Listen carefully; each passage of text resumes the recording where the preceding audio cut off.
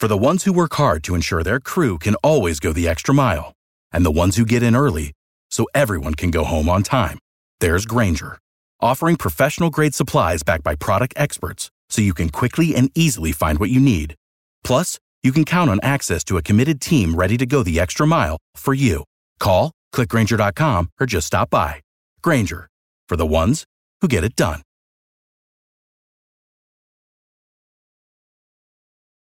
Every team, every topic, everywhere. This is Believe.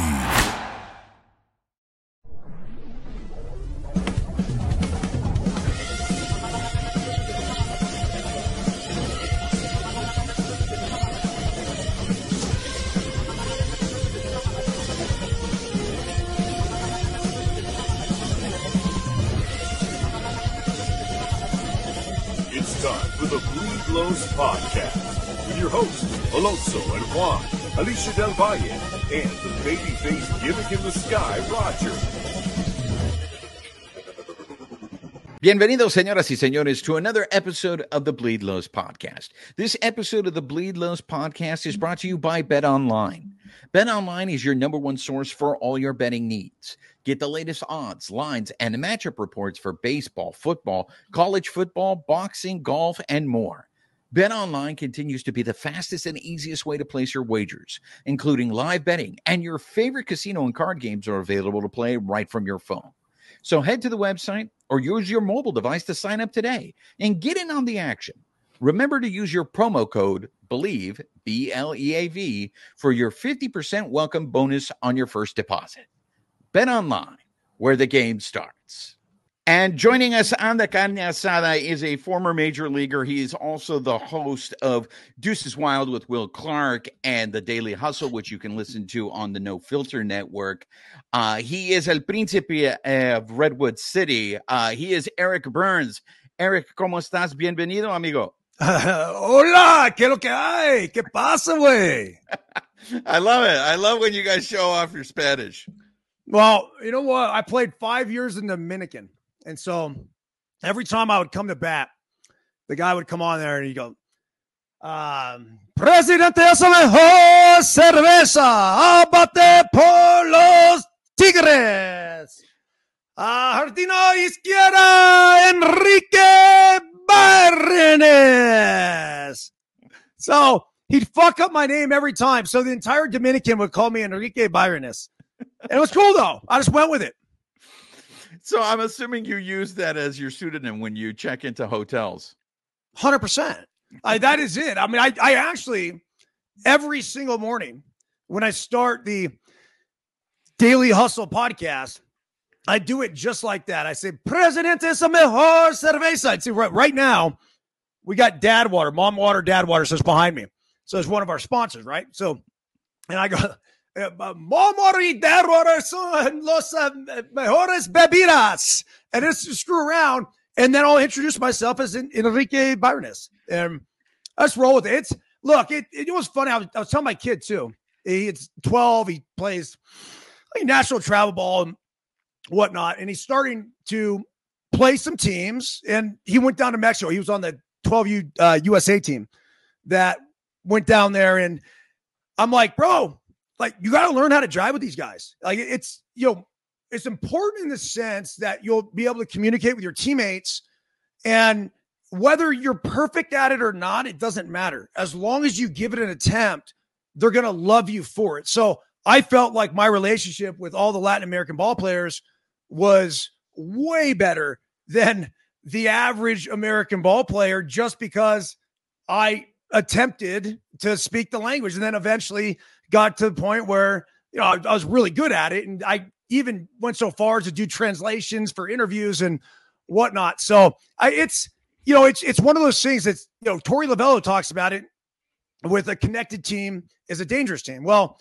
part of connecting a team is bringing the culture together, because in any clubhouse, these guys will tell you it's pretty divided between the Latin American players and the American players. And then within the American players, then you have your sub cliques from there.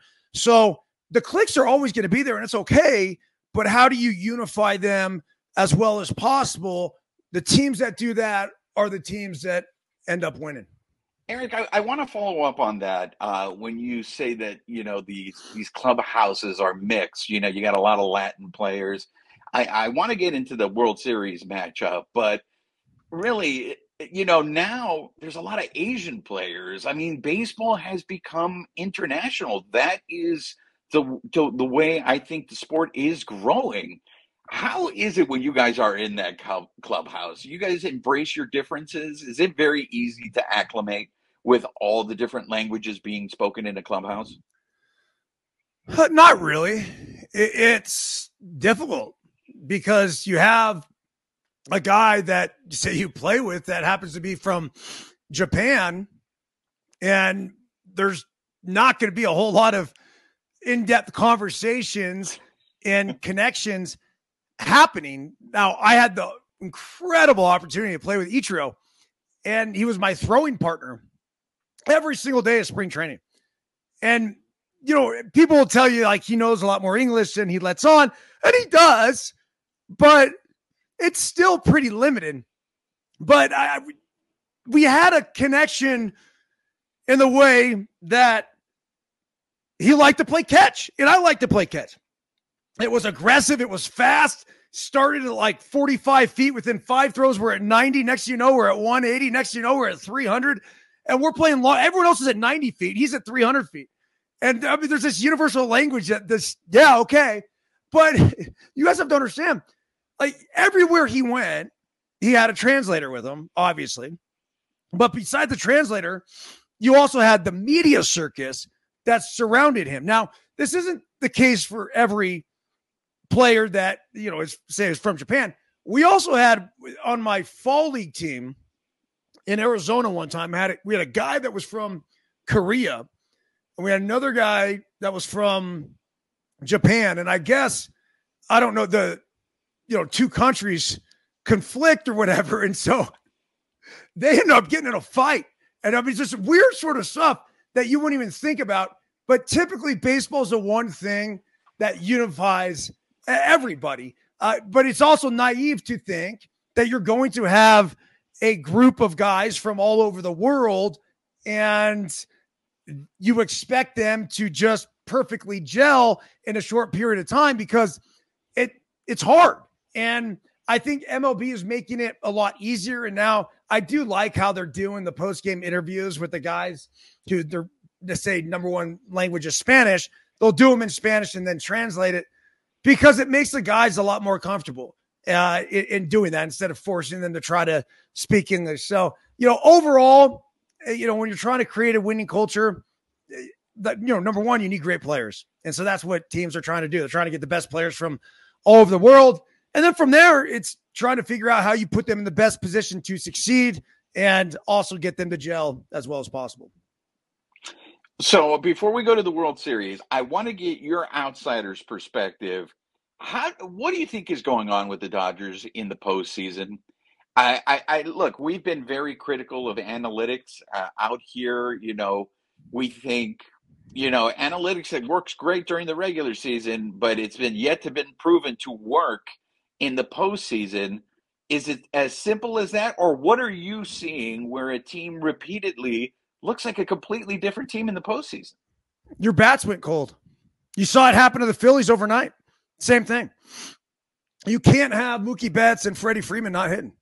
Those are the 2 staples at the top of the lineup, and the entire offense thrives off of their success. And so when those guys go cold, you guys are in trouble. And it's just bad timing. There's no other way to put it.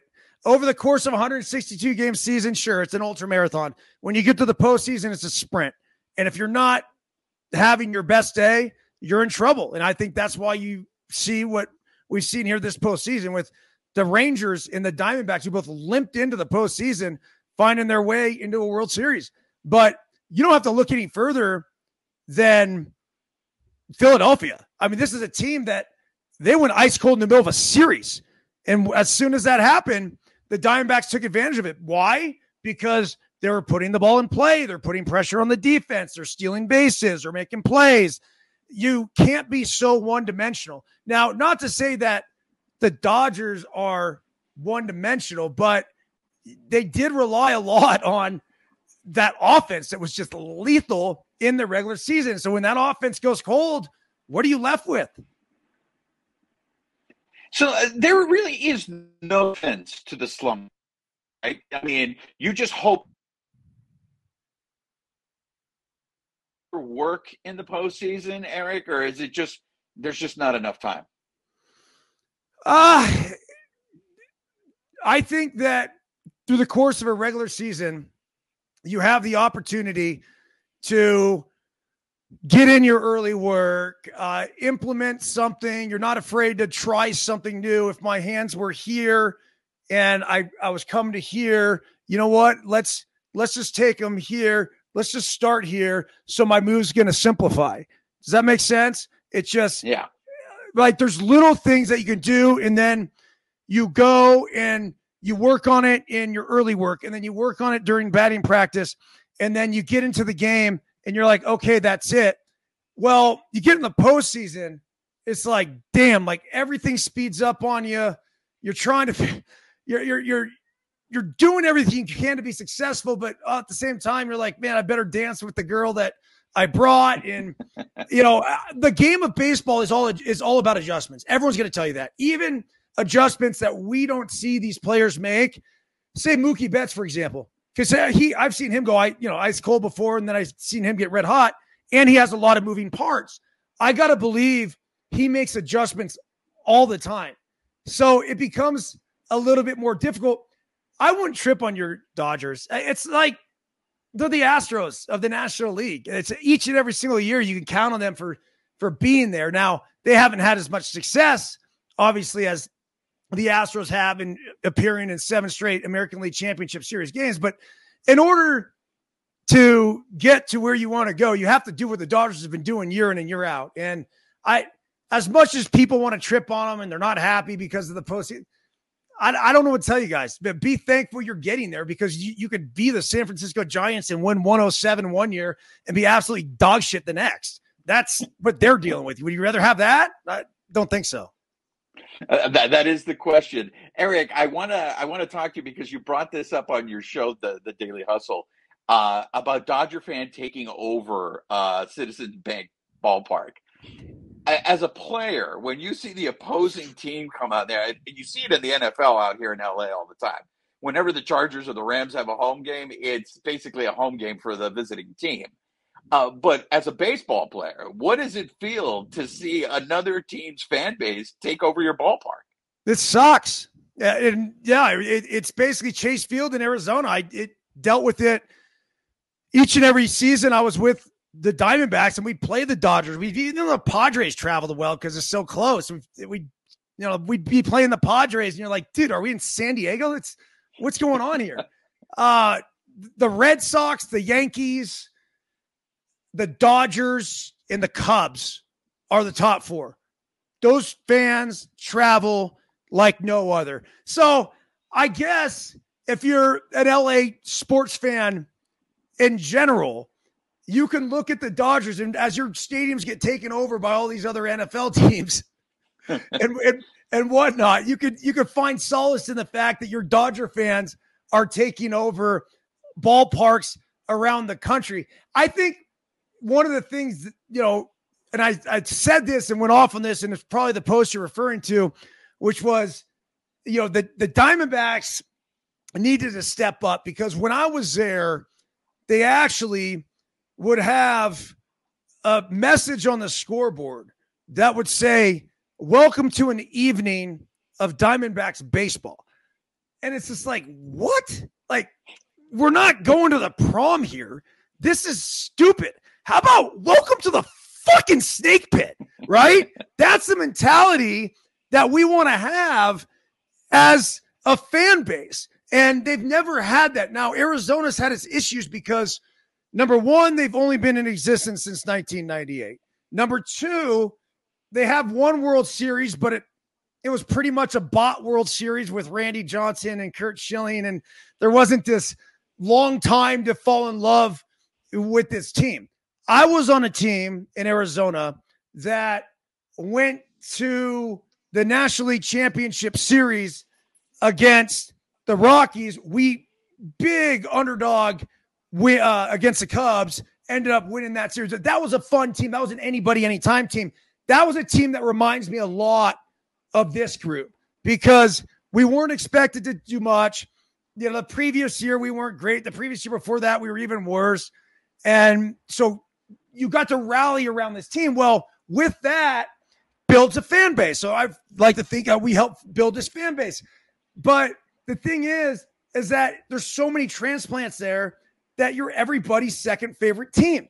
And now my argument was that 2001, the people who got to grow up with that and see that, you know, those people are now 30 years old. Like, this is your fan base now. You guys saw a World Series. I don't want an excuse about, oh, I like the Cubs and the Diamondbacks are my second favorite team. That's bullshit.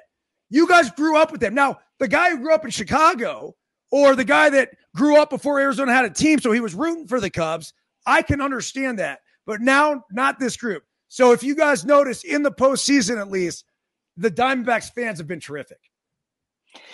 Well, let's transition into the World Series. I'm rooting for the Serpientes. I feel like their brand of baseball, the fact that they steal bases, they manufacture runs, there's constant. It feels like constant action on the field. I think they have a fighting chance against the Rangers. Everybody seems to be falling in love with the fact that the Rangers have so much power in that lineup. I mean, I never thought the Serpientes would do to the Phillies what they did.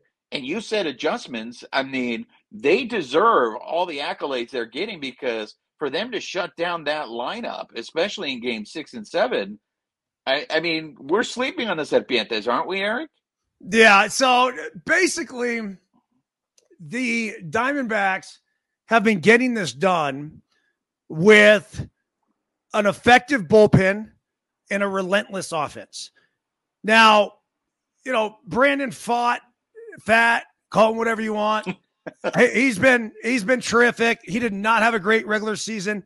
It's got good stuff, but the bullpen is really interesting because in a day and age where you look at bullpens around Major League Baseball, most of those pens have multiple guys that throw 95 to 104 miles per hour. The Diamondbacks have one, Kevin Ginkel, and he's absolutely filthy. Take him away, and their main guys all throw 91 miles per hour. So it goes to show me that they know how to pitch. They're working the top of the zone. They're changing eye levels. They're mixing speeds. Don't sleep on Dan Herron, former teammate of mine, good buddy of mine. He's the pitching coordinator for the Diamondbacks, the strategist who basically puts together a game plan of how they want to attack each hitter. Now, give a lot of love to the Diamondbacks bullpen for going out there and executing it. But they've done a fantastic job. And the fact that you got a guy like Paul Sewell, he was a throwaway from the Mariners. Mariners didn't even want him anymore. Yeah. And now this guy has got balls of steel going into the biggest moments, going right after the Bryce Harpers of the world, saying, here, hit it, 91, top of the zone. And he's getting pop-ups, he's getting fly balls, he's getting swings and misses. So it's an effective bullpen. It really is. And it may not be pretty, and they're not sexy with their velocities or anything else, but they're definitely doing a terrific job. And if they're going to have any chance of winning the series, they're going to have to keep doing what they're doing. So who are you picking?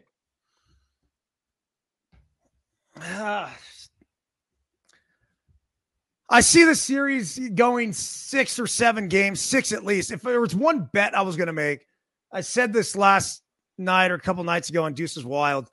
It basically, I'm really, really confident. And I think you'd almost have to put up like 2-1 to get these, to make, you know, to actually get this bet. I would be shocked if this series is done in 5 or under. So basically, I would say this series is going 6 or 7. To take it a step further, you go ahead and because I think you would get plus money if you're betting on a series going 7 games. But that's how I see it. I don't see one distinct advantage for the team over the other. I could say the Snakes. I'd like to root for them, but I also have a ton of rooting interest for the Bruce Bochy story. Bruce and I were hanging out at Will Clark's retirement ceremony just over a year ago. And, I was having the conversation with him like, yo, like, you want to get back in? Because he just looked great. And you could feel his energy when he talked about the game. And I could tell that he still loved it. And he's like, Burnsy, he goes, if the right opportunity was there, I'd get back in. And like a month after that is when he took the job with Texas. So I'm rooting for him as well. Overall, I think the Rangers bats are more susceptible. Does that make sense? And I think the Diamondbacks pen is better. The Rangers bats are more prone to slumping. D-backs in 7. That's it. I mean, that's the call. Eric, I do want to just ask you a couple questions before we wrap things up and get your opinion on it. There's been a lot of people that have been making a big stink about this playoff format, blaming the fact that these number 1 seeds went down. I don't think this playoff format is going to change because there's just too much money involved in it. Is there a way? Matt Money Smith out here, a local radio host, I think had put out a proposition to bring back the 1-game wild card, but then allow the division winners to play all their games at home in the next series. That would be truly rewarding the teams that win the division. Does there need to be an adjustment made, a fix to this? Yeah, I think there definitely needs to be an adjustment made. But, really, I think you would actually add 2 more teams, and then that would get the top seeds playing. And then you do a best of 3, and you basically have those be home games for the higher seeds. So what happens,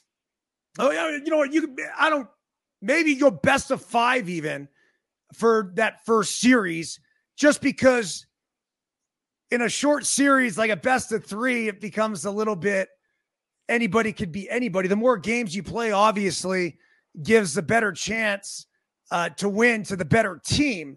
But it was very much proven that the teams that had to sit out got screwed. And baseball players are creatures of habit. They are used to playing on a daily basis. And so them sitting back while these other teams are in the thick of it, playing these series, it just doesn't do well for them. And so in order to even the playing field a little bit, you know what? Screw it. Let's add 2 more teams. I think that's awesome. It keeps all of these fan bases interested, and then put that one team, whoever the higher seed is, all home games, and go from there. But I think that's one way to try to counteract it. Last one, you have great shows, Deuces Wild, and then the Daily Hustle on the No Filter Network. Did you always, you've done work as an analyst in the past. Did you always see you were going to end up in the media once you were done playing baseball? Because you're a natural at it. It's something that I've always loved. When I was a kid, I wanted to do 2 things with my life. I wanted to play sports, and I wanted to talk about sports. And I always enjoyed the debate. I always enjoyed all of the conversations that were had. I grew up listening to KMBR 680, the sports leader in San Francisco. I listened to LA shows. I'd listen to Vince Scully at night. The way the radio works, where I think it was, I'll say 690 or 710, where I'd tune in and I listened to the Dodgers broadcast. My aunt, every summer I'd go and stay with my Aunt Patty, and we'd go to Dodger. We'd find a homestand, and I'd go to the Dodger game every day. We'd go sit in the left field bleachers, and just awesome memories. Overall, I'm just a big sports fan, just like anybody else. And I knew when I got done, this is what I wanted to do. So I started with ESPN and did some college baseball work with them. And then just as MLB Network was getting going, and I can't thank MLB and, also Fox and ESPN and all those opportunities that I got to experience. And that's kind of honed me into the broadcaster I am today. But ultimately, I've always been somebody who I want to speak at least what my truth is perceived to be. I don't want to hold back. And in television, whether you're working for Major League Baseball or Fox or ESPN, you always have someone in your ear telling you what you can and cannot say. So when we came up with the concept and idea of no filter and just letting it fly, I think, the number one trait any broadcaster can have is authenticity and a realness. And it allowed us, beyond all the F-bombs and everything we get to drop, it's allowed us to just be real. And I think that's the most important thing with the network. We're also an open platform, so anybody can come on and create. And with that, we're giving a voice to anybody, anytime. And that's exactly, I think, what the sports world is all about, not to mention the fact it's live, it's interactive. So we're pulling people in and out of our shows, and they're getting to, it's like talk radio on the internet and having these conversations. But that's the beauty about sports. It really is. I don't know where you find the time to do all this stuff. Not only do you have those shows, your documentary, the Let Them Play, following you doing a triathlon.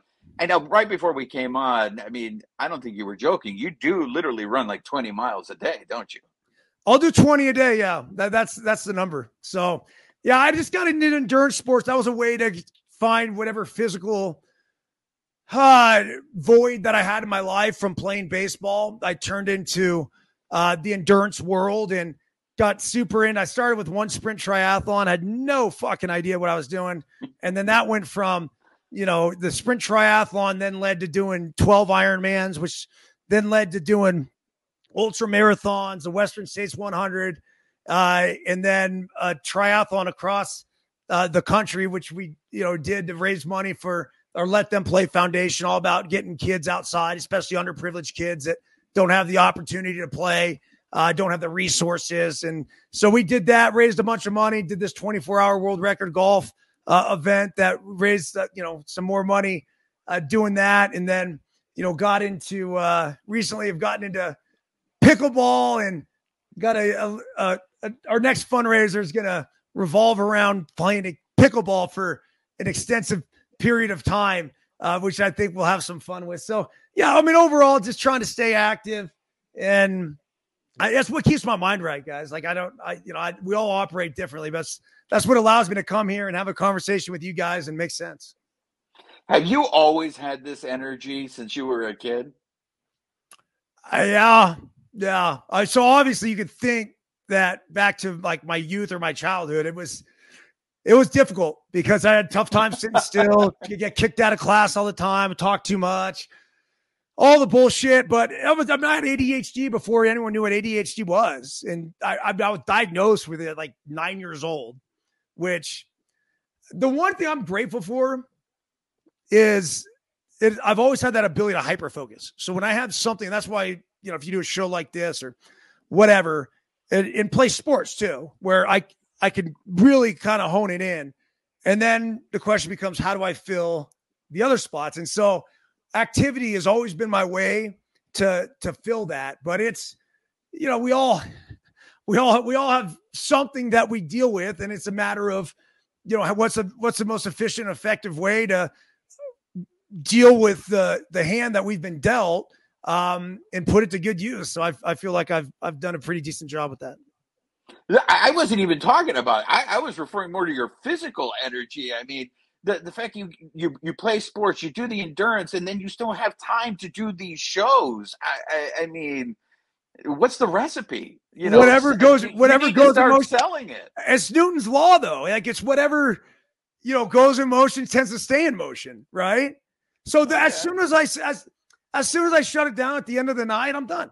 Like, that's it. But from the time I get up at typically 5:30 until I get in bed, let's call it 11 o'clock, 11:30.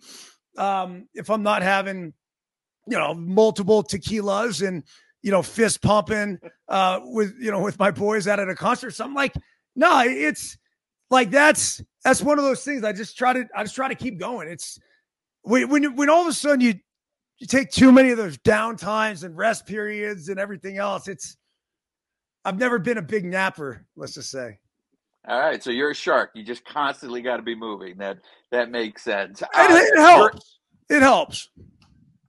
You're a UCLA guy, so I'm going to leave you with this as we end the show. We got to know, we're big on tacos here on this show.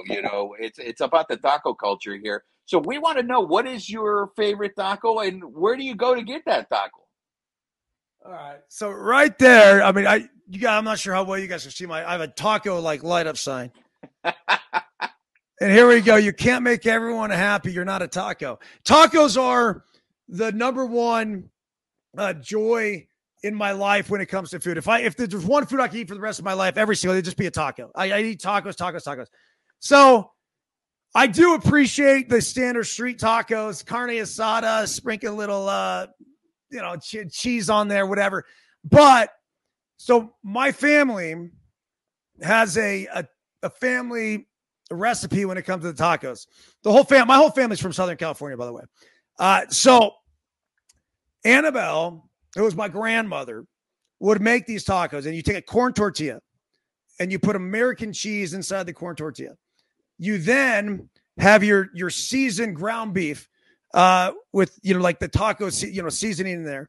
And then you put the ground beef in the corn tortilla that already has the American cheese at the bottom. And then you fry them. And then, yes. And then you fry them on both sides. You get the cheese that turns into this burnt cheese. It's so fucking good. And then from there, you take the lettuce, the shredded, really nice, thin shredded lettuce with a vinegar, on top of it. Then you stuff with the lettuce, and then you take more cheese and put that cheese on top. And then we have a special recipe, family recipe for the salsa that we make. Add in the extra jalapenos. Of course, that's how I like it. Extra spicy. And you got yourself the most fantastic taco meal you've ever had. I literally would eat those tacos every single day. Every single day. That's my wife. She says, honey, tacos tonight.